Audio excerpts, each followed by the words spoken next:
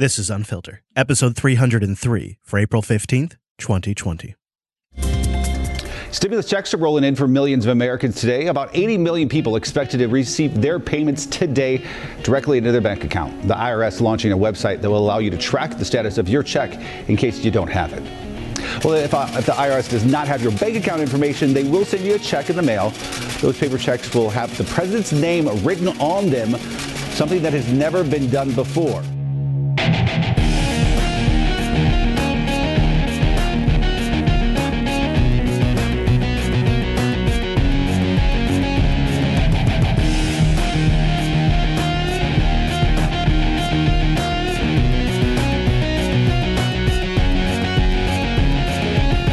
Hello, friends, and welcome into your Corona Cracking Cast. This is episode 303 of that show that's paying attention to every single possible news outlet, so you don't have to. Today is a catch us up on everything going on episode. There's a lot that's happened just in the last couple of days since episode 302. Specifically, you heard the intro clip, but there's also some other major points that I want to touch on in both our COVID-19 section, the economy, and the election. We have a full 3 criteria update for you today. So that's why we're going to do it. I hope going into it, we all have a nice weekend. We'll see. I'll probably do another update at the beginning of next week. So whatever happens between then and now, we'll have an update for you. But what a heck of a couple of days. And of course, the number one thing we're all worried about now is hackers. Wait, what? So, these are scary times, but unfortunately there's more to worry about than just a global pandemic. Oh, good. Could you freak me out a little more? Because I feel like my ambient anxiety is just completely debilitating enough. So if we could maybe put some sort of extra existential crisis on top of there, then I could probably go get medicated at that point. New warning from the FBI about coronavirus scams. Scams related to the coronavirus. Stealing sensitive personal information. It could infect your computer. Oh! Anytime there's a global event, hackers like to weaponize it. So whether it's the Olympics or an election or a global pandemic, hackers are trying to leverage whatever the situation is against users. Says the media that is leveraging the very situation right now. I have an old email address with a pretty good spam filter, and it's just inundated with spam mail, claiming to be everything from the World Health Organization to COVID-19 vaccines. Now, I'm not going to take the bait, but believe it or not, a lot of people will. Can we have a new set of rules? Phishing attempts and spam don't qualify anyone as elite hackers. In fact, let's modify that rule even further. How about you can't call it hacking? You can't say it's a nation-state attack. You know, it reminds me of both the North Korean attack after The Interview or whatever it was, that Seth Rogen movie, where supposedly this massive exploit and dump of the Sony network was done over an email link. And of course, John Podesta supposedly getting phished by the Russians. And we just consider somehow now spam as some attack vector that also gets counted in malware stats as malware. It's remarkable. So watch out for hackers, kids. Apparently they're trying to leverage the situation. Not politicians in the media, though. Or Trump, who's trying to shift the blame very bigly to the WHO. Where President Trump does find fault in handling the pandemic is the World Health Organization, and he has threatened to cut U.S. funding because of it. The criticism is connected to China's early reporting on the disease and the WHO's resistance to challenge it. Nick Robertson has our report. It's going to be a virus that stalks the human race for quite a long time to come. When the World Health Organization, the WHO, speaks, we listen, right? Question is, should we? They seem to be very China-centric. President Trump thinks not, is considering defunding them. Give a majority of the money that they get. January 22nd. Wuhan, one day from any form of lockdown. China is in crisis mode. The WHO praises China. Yet, as we now know, for the previous 2 months, China has been silencing its doctors, stonewalling its people, and lying by omission about the disease. In January, at least, the WHO seems unwilling to question China's truthfulness, raising concerns it could have done more to stop the pandemic before it got going. So this is the general case. That was from CNN. Now today, President Trump, actually, by the time you're hearing this, was almost 2 days ago, has announced that he's halting funding to the World Health Organization. I'm instructing my administration to halt funding of the World Health Organization while a review is conducted to assess the World Health Organization's role in severely mismanaging and covering up the spread of the coronavirus. Everybody knows what's going on there. Just by the way. The coronavirus. Everybody knows what's going on there. American taxpayers provide between $400 million and $500 million per year to the WHO. In contrast, China contributes roughly $40 million a year and even less. As the organization's leading sponsor, the United States has a duty to insist on full accountability. One of the most dangerous and costly decisions from the WHO was its disastrous decision to oppose travel restrictions from China and other nations. They were very much opposed to what we did. Fortunately, I was not convinced and suspended travel from China, saving untold numbers of lives. Thousands and thousands of people would have died. So I have in the show notes a link to how the WHO is funded. It is true that the U.S. seems to be the primary funder. The Bill Gates and Melinda Gates charity is the second funder, and then it's countries and whatnot after that. Link in there. Now, you got to understand these are done in sort of yearly batches, these payments, I believe. So I'm not actually clear if Trump suspending this right now while it is under quote-unquote review actually means they will get any less money. I'd be curious if anybody has information on that or if they've seen coverage. At this time, that part is actually unclear. It could be something that wouldn't kick in until later in this year anyways, and by then the review will be over. But it sure makes for a lot of attention, and it gets people riled up, and it moves the blame over to the WHO. I think we saw this coming. Much like I don't think it's time for Adam Schiff to be assembling his crew of investigators, I don't think it is time for Trump to be shaming the WHO at every daily press briefing. Just as it seems anti-productive, and it seems like things that could be handled behind the scenes after this, but I think it's about more than that. And I suspect you think that too. So this week, wow. You know, as an observer of the human race, I find the behavior you all are participating in now to be really fascinating. Something that's going in the books. And that is we now have polarized opinions on how long we need to socially distance, how long we need to have things locked down. And everybody's on every side, from protests to social shaming on each side. And researchers, not all of them, but some, which you'll hear from in this clip, say that we may have to endure social distancing until 2022. With all the talk tonight about lifting social distancing guidelines state by state, there's an eye-opening new study from a team of researchers at Harvard School of Public Health. Oh my gosh! It predicts under certain scenarios the potential need for those measures and school closures to continue until 2022. In our next segment, we'll be joined by someone working to brighten that picture considerably. She leads the vaccine effort at the National Institutes of Health. But first, Yonatan Grad, Assistant Professor of Immunology and Infectious Diseases at Harvard University School of Public Health. Thanks so much for being with us, Professor Grad. Your team used models of what we now know about COVID-19, along with other viruses, to create possible scenarios of the pandemic, one which concluded a potential need for social distancing until 2022. Can you explain how you found that? Absolutely. So there are two ways in which the pandemic ends. One, we eliminate the virus. I think with global spread of the virus, that one is quite unlikely. In the second, pandemic ends because there's sufficient immunity in the population. So with that as a backdrop, we were interested in asking about the impact of social distancing and what happens when we stop a one-time effort. So we are doing social distancing with the idea of flattening the curve and trying to prevent overwhelming our healthcare infrastructure.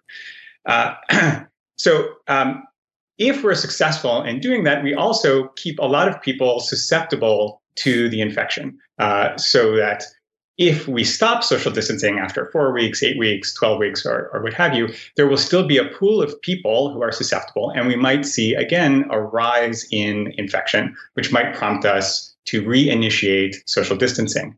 Mm-hmm. So keeping in mind that our goal is getting up to population level immunity in the absence of a vaccine or potentially other types of interventions, what we might see is this kind of on-off intermittent distancing. And to get up to population immunity, again, that endpoint would take until 2022. Let's pause here. So my first concern with this is these models that have predicted doom and gloom have been flawed, clearly flawed. In fact, there was a story that was very quietly released that the Trump administration has changed their source from the Bill and Melinda Gates Foundation. Can you tell I'm recording this, by the way, late Wednesday night in Lady Jupes when everyone's gone to bed. And so, yeah, you can tell. But the Bill and Melinda Gates Foundation was the primary source of model data for the White House for Dr. I was going to call her by her actual name, Birx, for Dr. Birx, as I like to call her, and for Fauci and for Trump, and obviously now the WHO. That seems to have changed, and I have some links in the show notes over the last couple of episodes. They're now using different models because the models that they were using previously were predicting as high as 240,000 deaths, and now the new models are predicting 60,000. These models have been really bad, and so when researchers come on with these doom and gloom predictions that are based on models, it's hard to take them seriously. I think they're going to drain the public trust of scientific models, which I think is unfortunate because models can be flawed. They're as flawed as what goes into them, but the technology will exist to get them right over time, especially as you apply more and more learned lessons. So it's like you have to take every situation, in this case, every model, on its own merits. I don't know if I particularly am buying this. And then the second thing about this is both Anderson Cooper and his guest kept mentioning, well, unless we have vaccines. And I wonder if this is to create a conversation dynamic in the public that it's social distance until 2022 or take your medicine. And I wonder if maybe that's part of why they're framing it like this as well. The other thing that I'm really having trouble believing that social distancing has closed this gap as much as they're claiming, because for example, I went back and I grabbed this clip. I was listening to this on the way home from the studio while I was sitting in traffic in Washington. And if you remember, this was one of the original pandemic hotspots. And they're claiming that our staying at home has prevented Seattle from ever developing a curve. Well, there is absolutely have been less people on the roads. That has diminished over the last week. And to the point of where I was ironically hearing this clip that I'm about to play for you the first time while I'm sitting in traffic, and they're talking about how well Seattle's staying at home. We have some states like California and Washington State, Oregon, that never really had a peak because of so much work that their populations did to decrease and keep the new cases down. And that could be. Maybe that is how it worked. And maybe now that we're out and about again, we're going to see it start popping back up. I think also what was really kind of important to understand about Washington's early numbers, and I wouldn't be surprised if early numbers in a lot of places, it was essentially all one retirement community initially. Our big outbreak with all the deaths was one retirement community in Kirkland, Washington. So I wonder if that too hasn't affected our curve, because after it ran its course in there, we essentially did start the lockdown process. Well, what does that mean? Where does that leave us? Because I'm pulling in all the data points, and I see people now are protesting about lockdowns. Other people are saying they need to last until 2022. And I feel like I need more input. I need more information. So I've been keeping tabs on how it's playing in other places in the world. Well, much of Europe is still on lockdown. Sweden has done the opposite. The streets are bustling, restaurants are open, trains, buses still running. Critics fear Sweden's decision to buck the status quo might just backfire, as CNN's Phil Black explains. In these strange times, this is a strange sight. People just hanging out in bars and cafes, enjoying the sunny Easter weekend with friends and family. The coronavirus hasn't skipped Sweden. They're just dealing with it very differently. No forced closures, no lockdown. Some, including President Trump, think the country is betting everything on that controversial theory, herd immunity, deliberately allowing the disease to move through the population so younger people with antibodies surround and protect the elderly and more vulnerable. Sweden did that. The herd, they call it the herd. Sweden suffering very, very badly. Absolutely not true, says the Swedish government. I wonder how this story would have gone had Trump said the opposite. If Trump had come out there and said, Sweden's doing fantastic, they're doing great. I wonder if this story would have been framed a little differently, because having a trained ear, listening to the way the media presents information, specifically this is CNN International here, you can kind of hear they're in a rock and a hard place. They want to make it sound like Trump's wrong about something, but at the same time, they don't want to claim that taking no precautions has been great.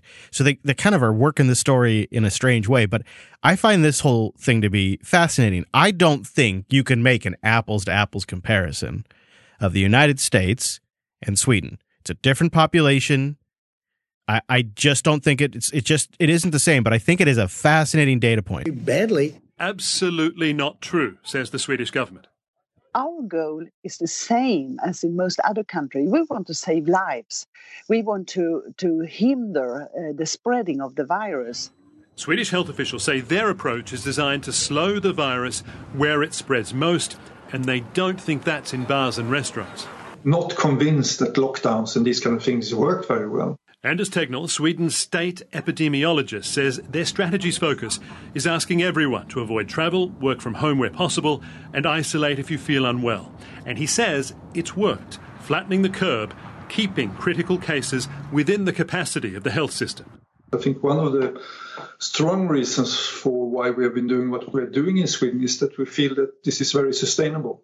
We can keep on doing this for months then without any real harm to society. That's just it. Right there, they don't have to now worry about the big reboot. How do they get back to work, which we're going to get to in a second. I want to just cover a little more of this daily briefing today that I was grabbing clips from, because there was a moment in here that really surprised me. And he used his daily briefing today to announce how pissed he is over delays in his appointments and the actions he tends to take from it.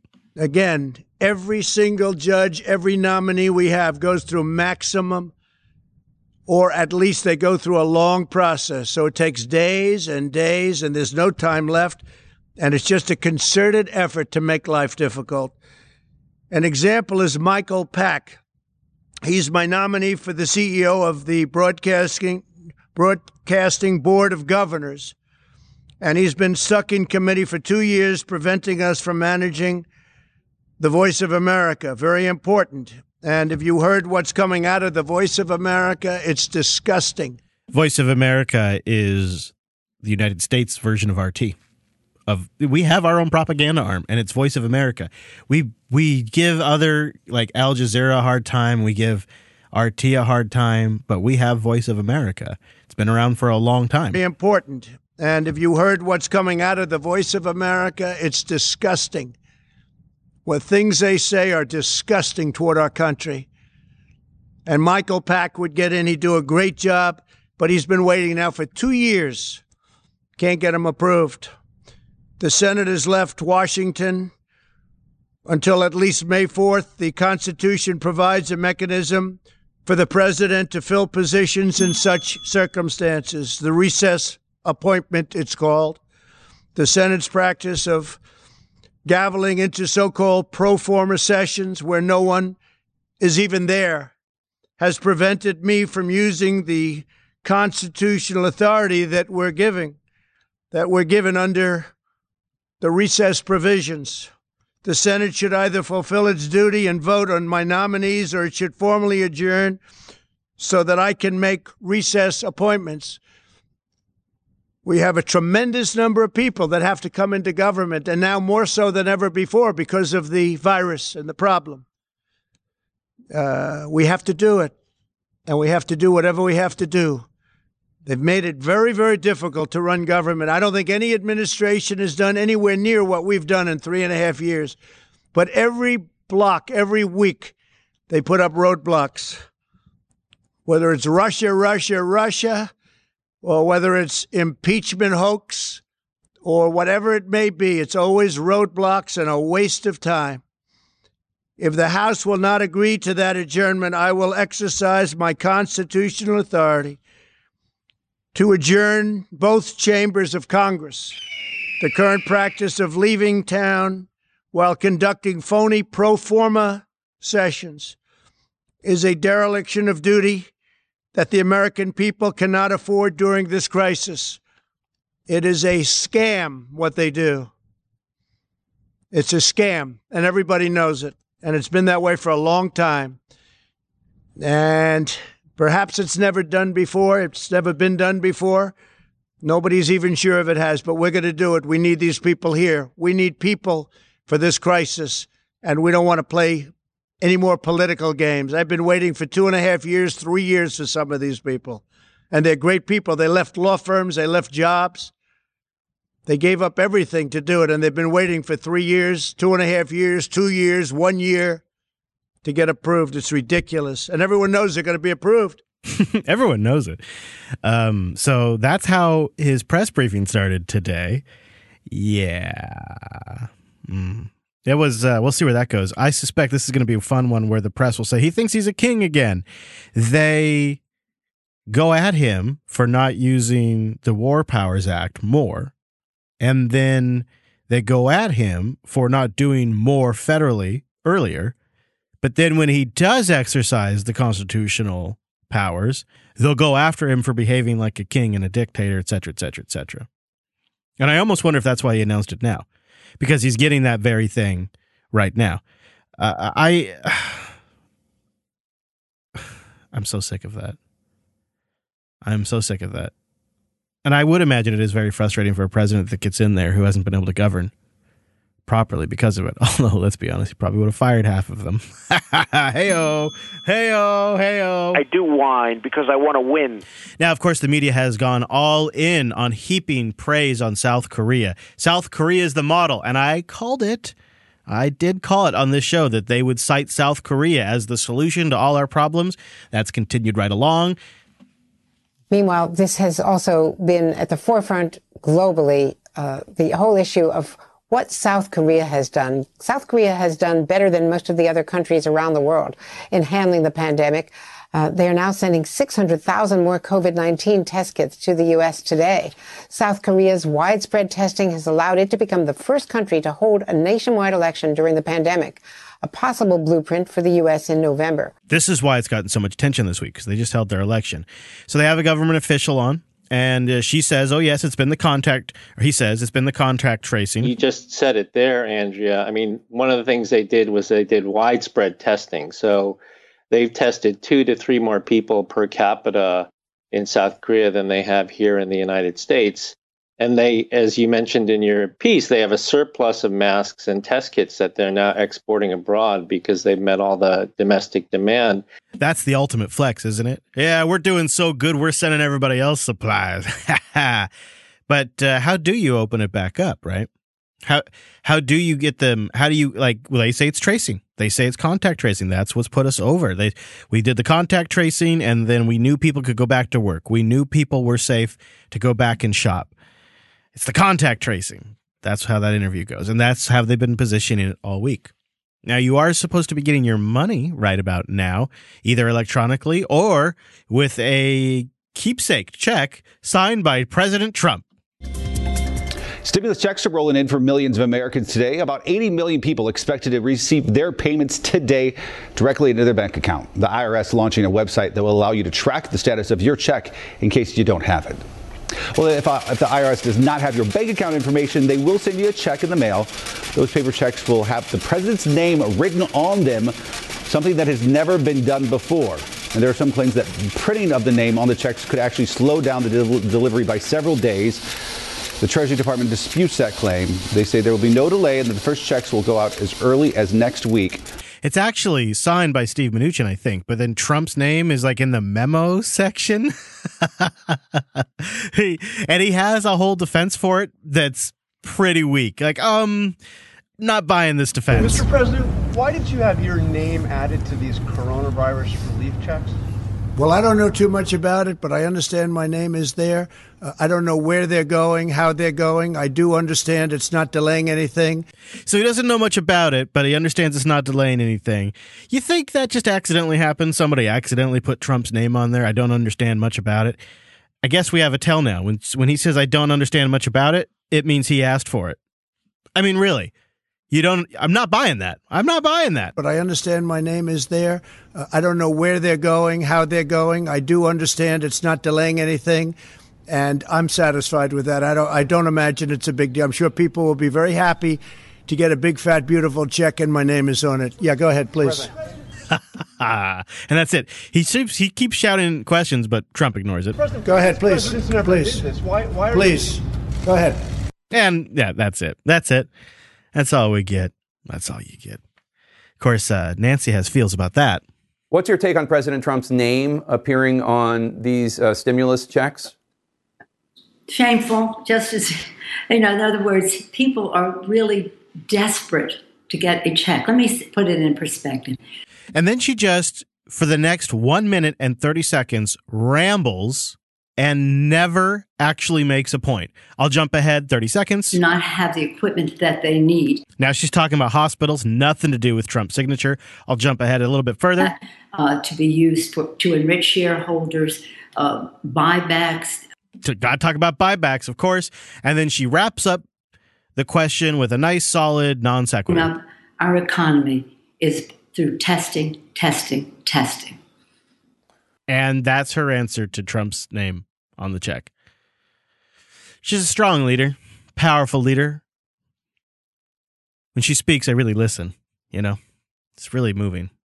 Really, really appreciate the Democrats' strong response to this unprecedented move. I have actually really enjoyed the little fight back and forth between Trump and the governors. What a shit show that's been. With California announcing a record 71 deaths in one day, the governor today said it will take time to ease these stay-at-home restrictions. This phase is one where science, where public health, not politics, must be the guide. Governor Newsom announcing 6 steps in what could be a blueprint for the nation, including community testing and isolating those who are positive or exposed, preventing infection in those who are at risk, preparing hospitals to handle a surge of patients, therapeutic drugs to meet demand, and social distancing at schools and businesses. You may be having dinner with a waiter wearing gloves, maybe a face mask, dinner where your temperature is checked before you walk in. How do you feel about that one? Let me know in the Discord, unfilter.show/Discord. Would you be willing to have your temperature taken at a restaurant? And really think about it. Because my wife, who is the sweetest, nicest person in the entire world, she had a super strong reaction one time because a restaurant we went to that serves alcohol kicked us both out because she did not have her ID. Now, trust me, she's definitely of age to drink. And it's kind of obvious. And I was, and I had my ID, and she wasn't drinking. And she was so incensed that they would kick us out after we gotten settled and all of that because she didn't have her ID.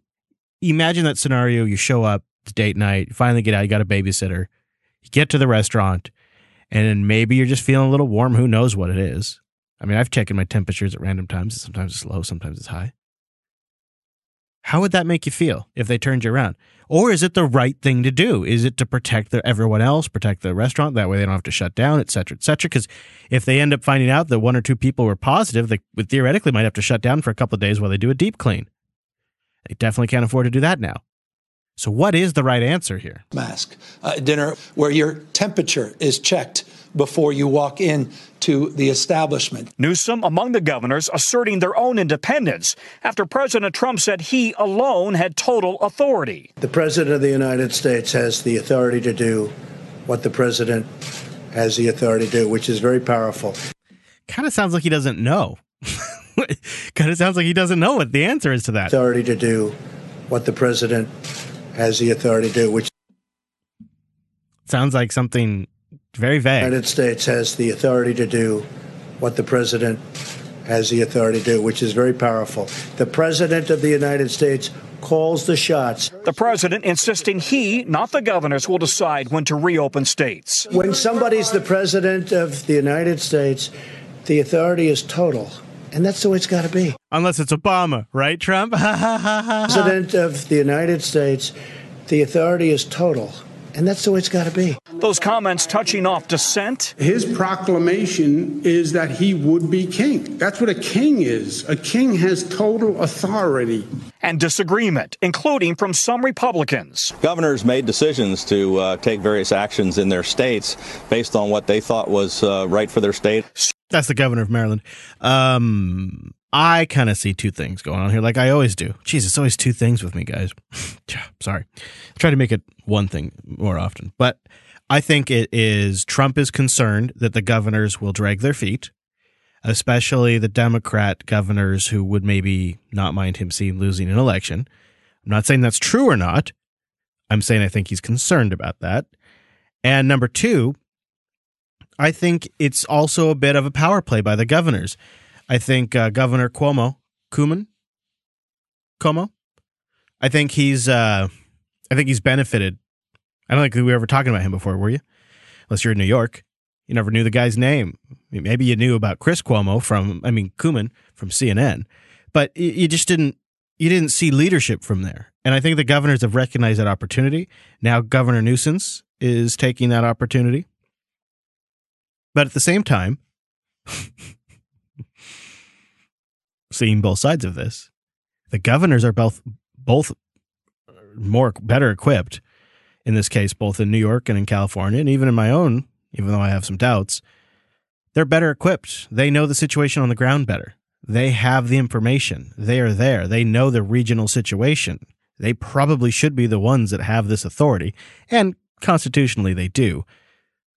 I can also see why a coordinated response, federally, much like they were calling for during the shutdown, if you recall. Ironically, this whole situation is flipped now. We were all supposedly complaining that there wasn't a federal coordinated shutdown and stay-at-home order that was federally mandated across all of the states so there would be uniformity. But when it comes to rebooting the economy, we want to let the governors do it. We don't want a federal response. We don't want it coordinated. Do you see how that's a bit of a flip? And this has been like this for every situation. And it's generally set by whatever side Trump's on. We got to go on the other side. It's so unproductive. To take various actions in their states based on what they thought was right for their state. Several regional state governors quickly announced they would coordinate with each other. In the Northeast, New York and 6 other states say the goal is to ease social isolation without triggering renewed spread. In the West, Washington, Oregon, and California have announced their own council. Even conservative constitutional law scholars say the president is simply wrong. I have no idea what he is talking about. No clue. The Constitution does not give the president the power to instruct states what to do, and Congress has not given the president the power to instruct states what to do. In fact, that's the very defense Trump had been using about the response, the timeline of the response, the supplies, and the federal mandated stay-at-home orders. Were all the reasons why these things were either not done on time or not done right, or maybe not done completely or not done at all, was because we don't want to take the power away from the governors. Now we want to take the power away from the governors. And now it's a good thing. Now it's a bad thing. Now it's a good thing. Now it's a bad thing. It's amazing we're going to get through this thing at all. You know? And if we don't figure something out pretty soon, the economy is going to be so busted from this that maybe it won't matter.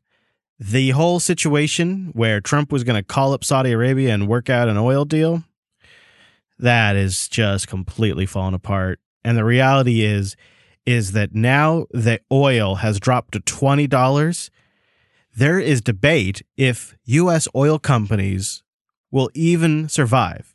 The question, if you can believe this, has become, will we even have survivors? They're definitely going to be survivors, but they're also going to be bankruptcies. And quite frankly, there should be. I hate to say that. It doesn't give me any joy to say that. But, you know, if you believe in capitalism and corporate Darwinism, there should be. And again, I'll say this. When I say we, the United States, we're dancing a very dangerous dance in when the price is $30 higher, oil is much too high, we got to get it lower. And then when it goes low, we need to get it higher. I mean, one has to wonder what's happening behind the scenes with those conversations. That coupled with the fact that for all the bloviating, crude's now $20. I mean, it's sort of scary if you really look out there. And I do think with all my heart that the Russians and the Saudis, who people will say we're fighting with each other, we're not fighting with each other at all. I think it's a concerted effort to undermine our energy industry. And quite frankly, and unfortunately, they're being very successful. Nailing it right here. It was Saudi Arabia and Russia working together all along to collapse the U.S. oil economy and come in and clean up. And now oil companies in the U.S. are selling at a fire sale, if you'll excuse the expression. They can snatch them up for pennies on the value now. And Saudi Arabia owns them outright now. Not fighting with each other at all. I think it's a concerted effort to undermine our energy industry. And quite frankly, and unfortunately, they're being very successful at it. Better get them tariffs going. Oh, wait, that's horrible too. There is other things afoot. There are politicians, there are media companies, and there are nations that are taking advantage of our broken-ass economy.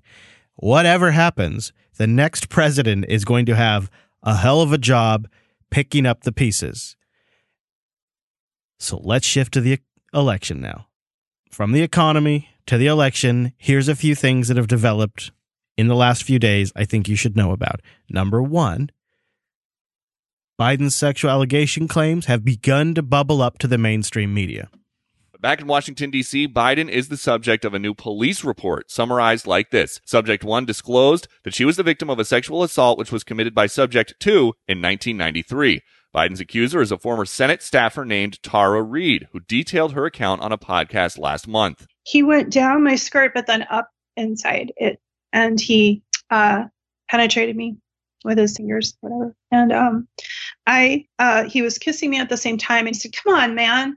I heard you liked me." Biden's campaign shares a statement from his longtime executive assistant. "I have absolutely no knowledge or memory of Miss Reid's accounting of events which would have left a searing impression on me as a woman professional and as a manager." His deputy campaign manager tells us, "Women have a right to tell their story, and reporters have an obligation to rigorously vet those claims. We encourage them to do so because these accusations are false." Believe every woman, except for this one, is quite literally their response. When you read their statement in full, it's you should believe every woman and investigate everything. However, don't believe this one. Totally not fault. Totally not. I would have remembered. Totally not true. I would have remembered that. I'm a female. So if he had gone off and secretly finger banged some staffer and I had then somehow found out about that, definitely would have remembered it. That's the statement. That's the statement from the campaign. However, I really don't know if this is going to go anywhere. I really don't. It's interesting that she filed a police report, though. So I'll keep an eye out. I don't think it's going anywhere. None of this stuck to Joe this week. It was a good week for Joe. He got a few important endorsements that we were kind of waiting where the hell they were. Hi, everybody. Let me start by saying the obvious. These aren't normal times. As we all manage our way through a pandemic unlike anything we've seen in a century, Michelle and I hope that you and your families are safe and well. But if there's one thing we've learned as a country from moments of great crisis, it's that the spirit of looking out for one another can't be restricted to our homes or our workplaces or our neighborhoods or our houses of worship. It also has to be reflected in our national government. Uh-oh. The kind of leadership that's guided by knowledge and experience, honesty and humility, empathy and grace. That kind of leadership doesn't just belong in our state capitals and mayor's offices. It belongs in the White House. No.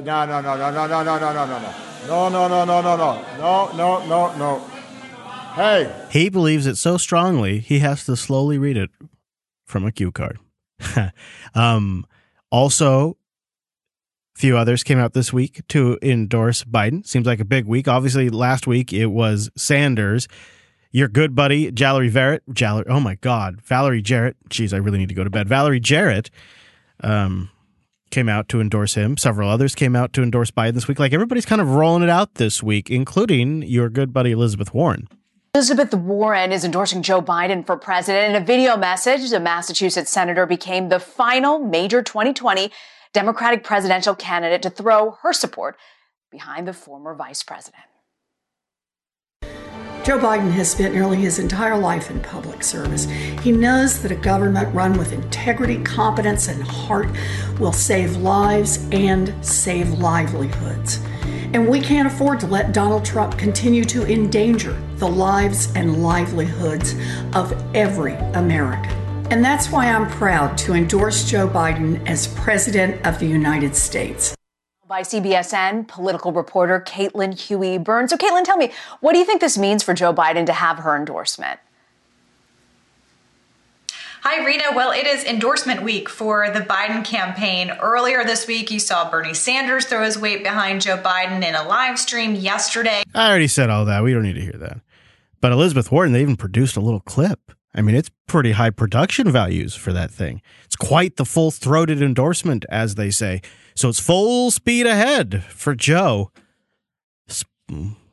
I don't really have much to say more than that. I think I've made my position on it pretty clear. I don't like either one of these. I think it's incredible that in a nation of over 300 million, for the second election in a row, it had always been getting bad. It was never like we had great choices. But for the second election now in a row, we have two horrendous choices, in my opinion. And wouldn't want to vote for either one of them. And I just can't believe it. I didn't want to vote for Trump or Hillary, and now I don't want to vote for Biden or Trump. I don't think either one of them are particularly going to be great at the job. Although there is one thing about Trump, right, is he gets the average man, I think, probably a little bit better than Joe. Maybe. At least a certain type of average man. You know, the man who kind of likes himself some sports. We want to have our sports leagues open. You want to watch sports. It's important. We miss sports. Actually kind of been nice for me. Not a big sports guy. Not a big traffic guy. Not a big sports guy. I am a big news guy. So I've been following the news. That's what I've seen so far that I thought would be good to keep you apprised on. Unfiltered releases on an as-needed basis at unfiltered.show/subscribe. If you missed the discussion wrap-up episode with Chase and myself on Monday, go check out unfiltered.show/302. Links for a lot of the informed commentary in this episode will be at unfiltered.show/303. Thank you so much for listening to this episode. You know, as this develops and we see all these different polarized opinions about how to open the economy, about if we should stay at home, your Unfiltered show will continue to tread right down the middle, take a centrist, balanced approach, a rational approach to these stories.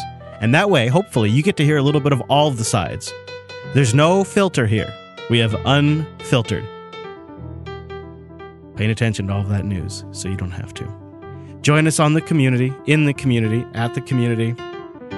I'll be checking in there throughout the weekend from my zombie apocalypse mobile tiny home, unfiltered.show/Discord. It's the social platform of choice for me right now. I've been really enjoying it. Thank you, everybody, for engaging in the conversation there. And unfiltered.show/contact is now plumbed to the new email that is hosted on Proton Mail. So if you want to get a longer form note into the show, unfiltered.show/contact is the place to do it. And I'll mention when we live stream on Twitch at twitch.tv/unfiltered.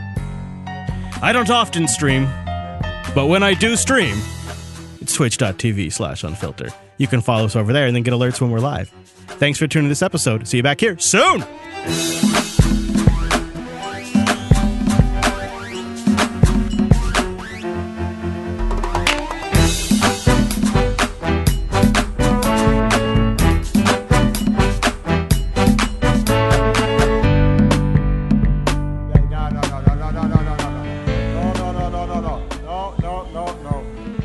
Hey.